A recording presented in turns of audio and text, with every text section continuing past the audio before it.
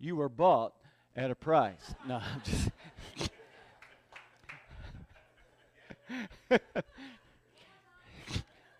We've been going through this series. We're calling it The Good, the Bad, and the Ugly because you see that throughout this book. You see the good, the bad, and the ugly. We've talked about some of the bad stuff, especially as we get toward the end of the letter. We're really going to focus on the good stuff or the best stuff that we find in this letter. But the part that we're talking about today is probably the ugliest part of the letter. It's chapters 5 and 6. And if you read ahead, you know what I'm talking about. Paul is addressing some significant issues in this part of the letter that has to be dealt with. Paul has gotten these reports of how the world has seeped into the Corinthian church. You know, we like to think that as a church we are influencing the world. I believe we have a call to influence the world. But sometimes that gets reversed and the world ends up influencing us. And there was no question about that in the Corinth church. It wasn't like, well, it seems to be. I mean, it was blatantly obvious that the world had influenced the church there in Corinth. And Paul is getting reports of some of the stuff that is taking place here. We've already talked about the divisions that were taking place in the Corinthian church, and Paul addressed those. Today he's going to be talking about some deeper stuff, some significant areas, especially in the areas of sexual immorality and what is going on in this Corinthian church. Now, before we get into the solutions that I believe God and Paul supplies for each one of these, first of all, we want to look at the ugly spots. What are the ugly spots in this particular letter? And I think we can really break it down to three different sections of this letter. And the first one is in 1 Corinthians chapter 5, verses 1 and 2. And Paul writes this: "It is actually reported that there is sexual immorality among you, and of a kind that even pagans do not tolerate. A man is sleeping with his father's wife, and you are proud. Shouldn't you rather have gone into mourning and have put out of your fellowship the man who has been doing this?" Now, Paul is writing, and listen, he's saying, guys, even people outside the church are not doing this. They're not accepting of this. How are you accepting of this? And not only you're accepting, apparently you're proud. You're celebrating this. Now, why would they celebrate this? I'm glad you asked. There is this sense, and sometimes we get this sense as well, that as people who have freedom in Christ, which we do, right? We find our freedom in Christ. Christianity is not about a bunch of rules and regulations and laws that we've got to keep and make sure we do this and don't do that and all of this stuff. And sometimes we take that freedom to the point of, well, we have freedom to sin. When in actuality, the freedom is from sin. Sin is a prison, okay? And Jesus gives us the freedom from that sin. Just because Christianity is not about rules and laws and regulations doesn't mean that there's some things we should do and some things we shouldn't do. And I've used as an example in the past a marriage relationship. A marriage relationship is not about rules and regulations, is it? I mean, you don't put a list of rules on your refrigerator and say, listen here, buddy, if we're going to be married, right here's the rules. You got to follow all these rules. And if you don't, you're out, okay? We don't do that. The marriage relationship is about the love and the life and the experience that we get to have with each other. But because of that love for each other, there are certain things we don't do, right? And there are certain things that we do because of the relationship. And that's the way it is in Christianity. There are certain things that we do not do or shouldn't do because of the relationship. And there are certain things that we should do because of that relationship. And so these people in the Corinthian church had come to this conclusion of, hey, we've got freedom in Christ. We can do whatever we want to. We can live however we want to live. We are in Christ. Therefore, we have that freedom. Not only that, but around this time is the beginning stages of a a belief system that would later be referred to as a heresy, entitled as Gnosticism. You see this growing toward the end of the 1st century AD and into the 2nd century AD. But we see some of the influence even here, because one of the beliefs of the Gnostics was that the physical part of who we are and the spiritual side of who we are was so separate that we could live however we wanted to in the flesh because it didn't influence the spirit. Now, like I said, that's not a teaching of the Bible. Matter of fact, we find the Bible in places, and I believe in this section of this letter, that refutes that head on. It was a heresy that was beginning to be taught by a separate group known as the Gnostics. But we see the influence here with the Corinthian church. Hey, this is the physical body. Everything is okay. The spiritual side, we're good with that. We're going to heaven when we die. We're in Christ. Everything is good. But over here with the physical, man, we are living it up. We've got the freedom. Because it says there, a man is sleeping with his father's wife, and you are proud. Apparently they were celebrating this. Now, this probably was not his biological mother. Looking at the wording of this, it's referred to as his father's wife. It was probably a stepmother. Matter of fact, some translations even translate it that way, as stepmother. But still, Paul is saying even people outside the church are not doing things like this. How can you celebrate it in the church? Now, we're going to be looking at some of these ugly spots within the Corinthian church. Later on in the message, we're going to be looking at solutions to these. But let me just make a distinction on what I feel like Paul is pointing out here. He is not talking about somebody who is struggling with a sin. There is a difference between struggling with a sin and just accepting or even celebrating a sin that we are doing. All of us have our sin struggles. None of us are free of that. Satan still has influence in this world, and because of that, each one of us have those certain things. Now, your sin struggles may not be the same as mine, or they may. We may have similarities there.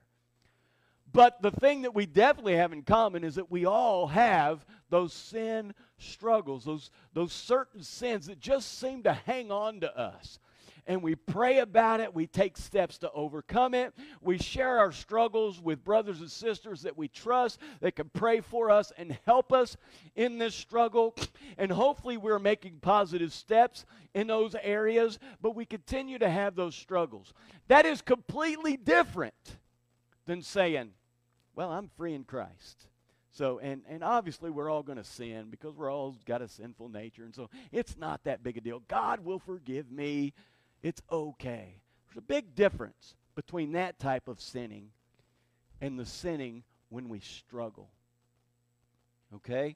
And I think Paul, according to the way this is worded, is dealing with sins that have been accepted as a part of their life, that it's okay, and that it could even be celebrated and be proud of because of our freedom in Christ. That is the type of sin that Paul is addressing here, and I believe not only in these two verses, but throughout this letter.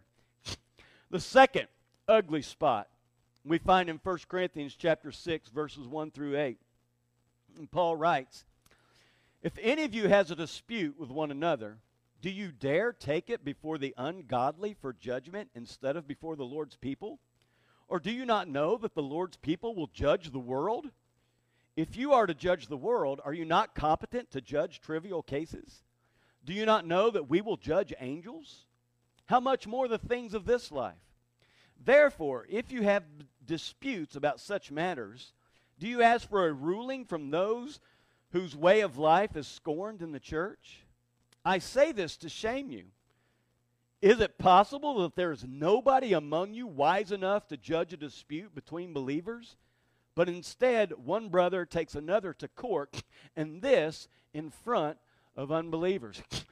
Apparently, there was so much division in the Corinthian church and so much disputing going on that they began to sue each other. And they were going into the worldly courts in these lawsuits in order to settle these disputes that they have with one another. And Paul is saying, can you not handle this in the church?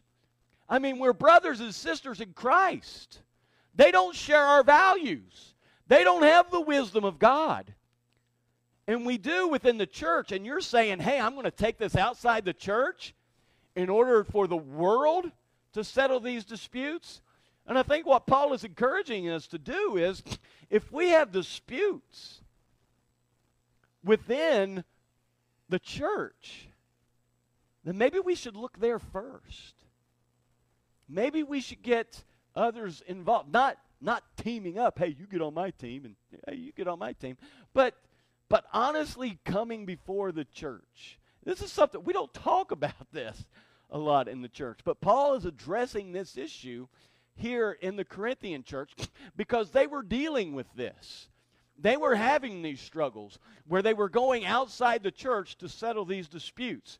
And some paraphrases refer this as the church getting a black eye, because what does the world think of a church who's supposed to be defined and characterized by their love for one another, and yet they're going to these worldly secular courts in order to settle their disputes.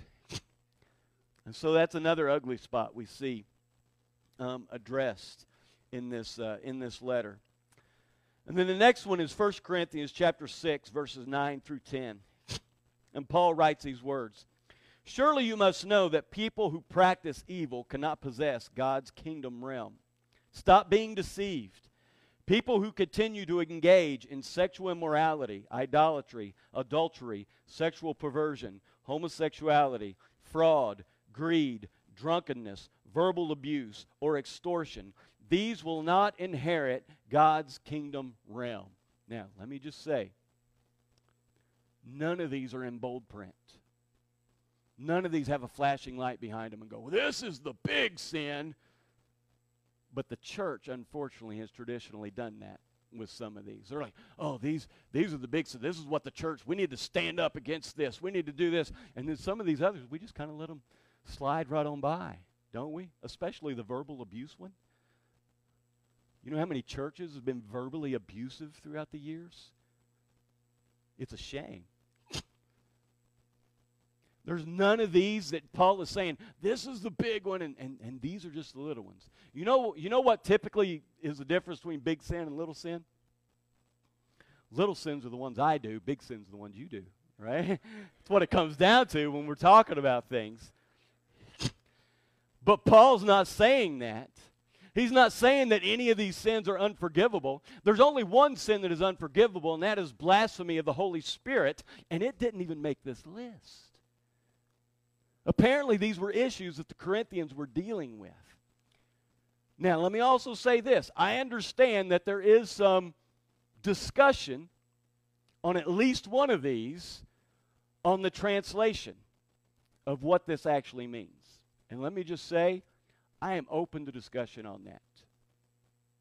And I don't mean that as a challenge. I mean that I literally am open if there's something I'm not seeing. And let me say this. The church has gotten it wrong before. Okay? So let's talk about it. Let's talk about it. If there's something I'm not seeing, I want to know. But Paul has kind of listed these sins. And again, I don't believe these are just sins that people are struggling with. I don't want you to get to the point where you go, oh, I don't know if I should bring this up. I don't want them to kick me out of the church, like Paul said for this one guy. Listen, there's a difference between struggling with sin, which we all do, and just saying, oh, we all sin. It's no big deal. God will forgive us. He's full of grace. It's a big difference. And when Paul is talking about, putting this guy out of the fellowship earlier in this passage, it wasn't because of his sin struggles. It was because of his sin acceptance. And we got to understand the difference in those. So what are the solutions?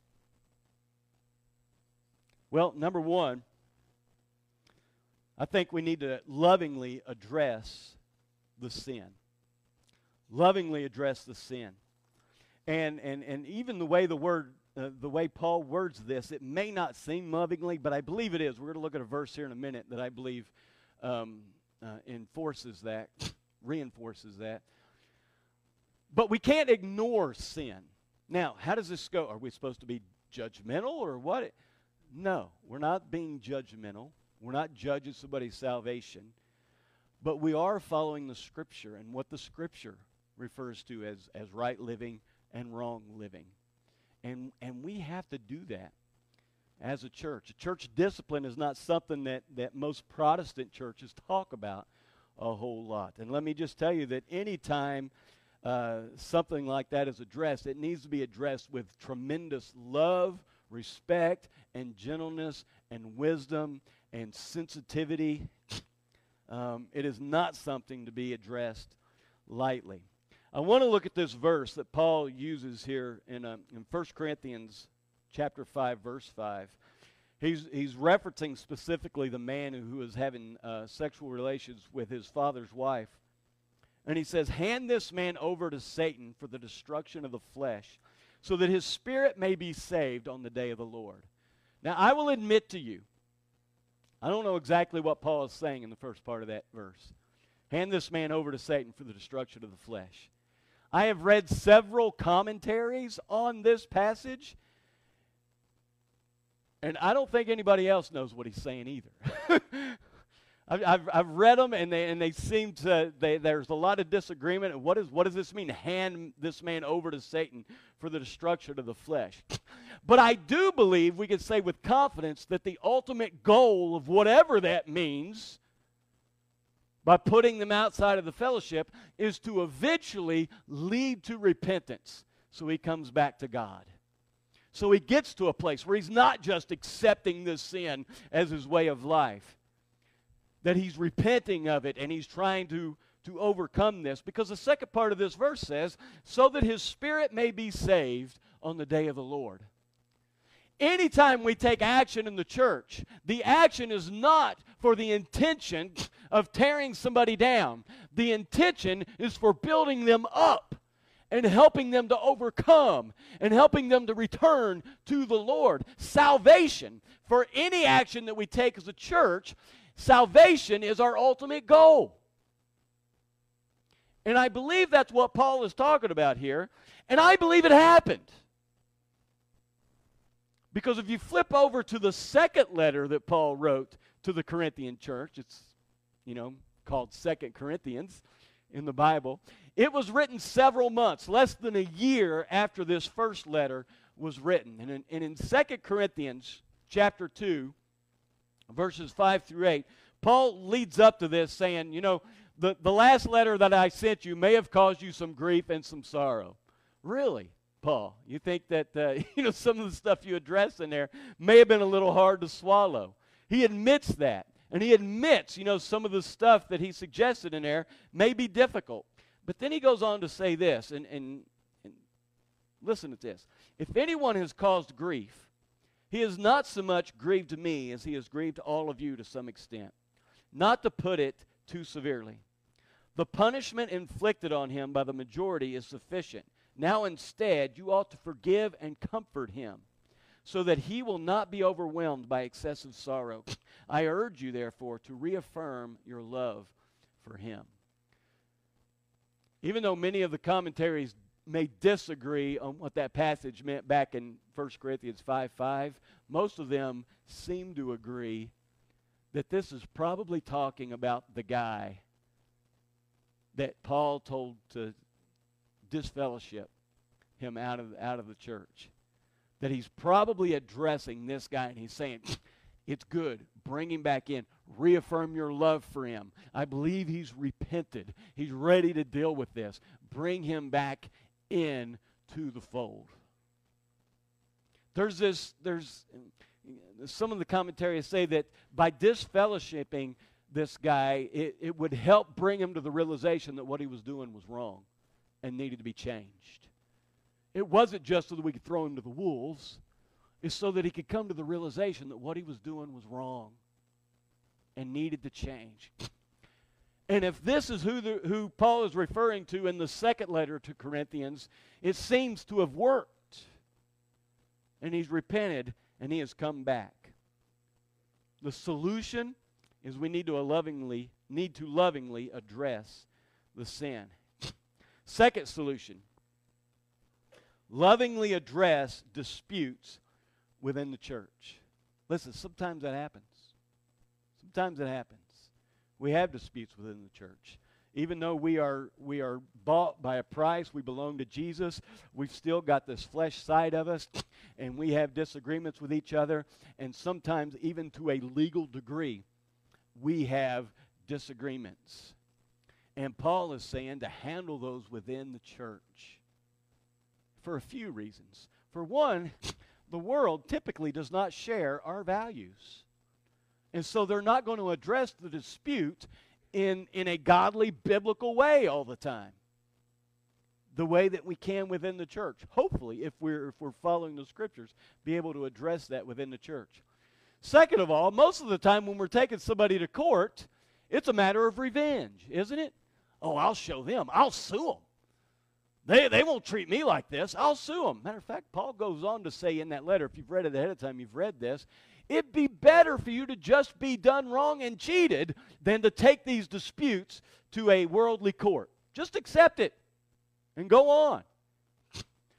But better yet, if you can handle it within the church, handle it within the church. Now, understand he's not talking about disputes with people outside the church. In those legal matters, he's talking about brothers and sisters in Christ. And oftentimes it is a revenge issue. And the third thing that happens, not only with the church, but also with those outside the church, is that it makes us focus more on our problems than our purpose. We focus more on our problems than our purpose. And the world begins to look at us and focus on our problems rather than our purpose. Our problems is, hey, we have these disputes, we got to do it, we can't sell them, we got to go to court and handle it, and all this stuff. And the whole purpose of the church is to love each other and to spread the good news of the gospel together in all of this. And we lose that when we have these disputes with one another. The third solution to dealing with the ugly spots is lovingly remind each other God paid a steep price for you. God paid a steep price for you. Whatever sin that may be in your life, listen, don't just accept it. You may struggle with it, and we're not here to put you down. Okay, we're here to help. I need your help with my sin struggles as we move forward. One of the purposes of small groups is to be able to more intimately help each other with our sin struggles as we move forward. Because we need that help. But may we never get to a point where we say, well, sin's just a part of life. It's okay. I accept it. Because I think that's what Paul is really putting down here. It's not the sin struggles. But in those sin struggles, we need to realize that we are bought with a steep price. 1 Corinthians chapter 6, verse 11 says, and that is what some of you were, in reference to the verses 9 and 10 where it had those lists of sins. He says, and that is what some of you were, but you were washed. You were sanctified, you were justified in the name of the Lord Jesus Christ and by the Spirit of our God. Because of what Jesus did upon the cross, you've been cleansed of that. You've been freed from that. You've been washed of that. You've been able to come out of that. And listen, it still may have a hold on you from time to time, but there is something that is in you when you accepted Jesus that gives you the empowerment to be able to overcome in a better way than you otherwise would have. We still struggle with it, but we've got a power within us to overcome those things than we do outside of Christ. We have been washed. We have been sanctified. We have been justified in the name of the Lord Jesus Christ and by the Spirit of our God. I love the way Paul closes out this section of Scripture in 1 Corinthians 6, verses 19 and 20. He says, do you not know that your bodies are temples of the Holy Spirit, who is in you, whom you have received from God? You are not your own. You were bought at a price. Therefore, honor God with your bodies. Jesus paid the ultimate price. It wasn't just an expensive price. It wasn't just a high price. It was the ultimate price that Jesus paid for us. Not for freedom to sin, but freedom from sin, because that sin is a prison. It's a chain. It keeps us back. It keeps us from moving forward. It keeps us from growing. And Jesus died upon the cross to free us from that prison. It doesn't free us to do it. Hey, I'm free in Christ. Let's party, you know. Have a party, yes, but not a party for sin, a party for God and what He's doing in us and through us, because He has paid the ultimate price so that we could do that. I love the way the Passion Translation puts these two verses. 1 Corinthians chapter 6, verses 19 and 20. Have you forgotten that your body is now the sacred temple of the Spirit of holiness, who lives in you? You don't belong to yourself any longer.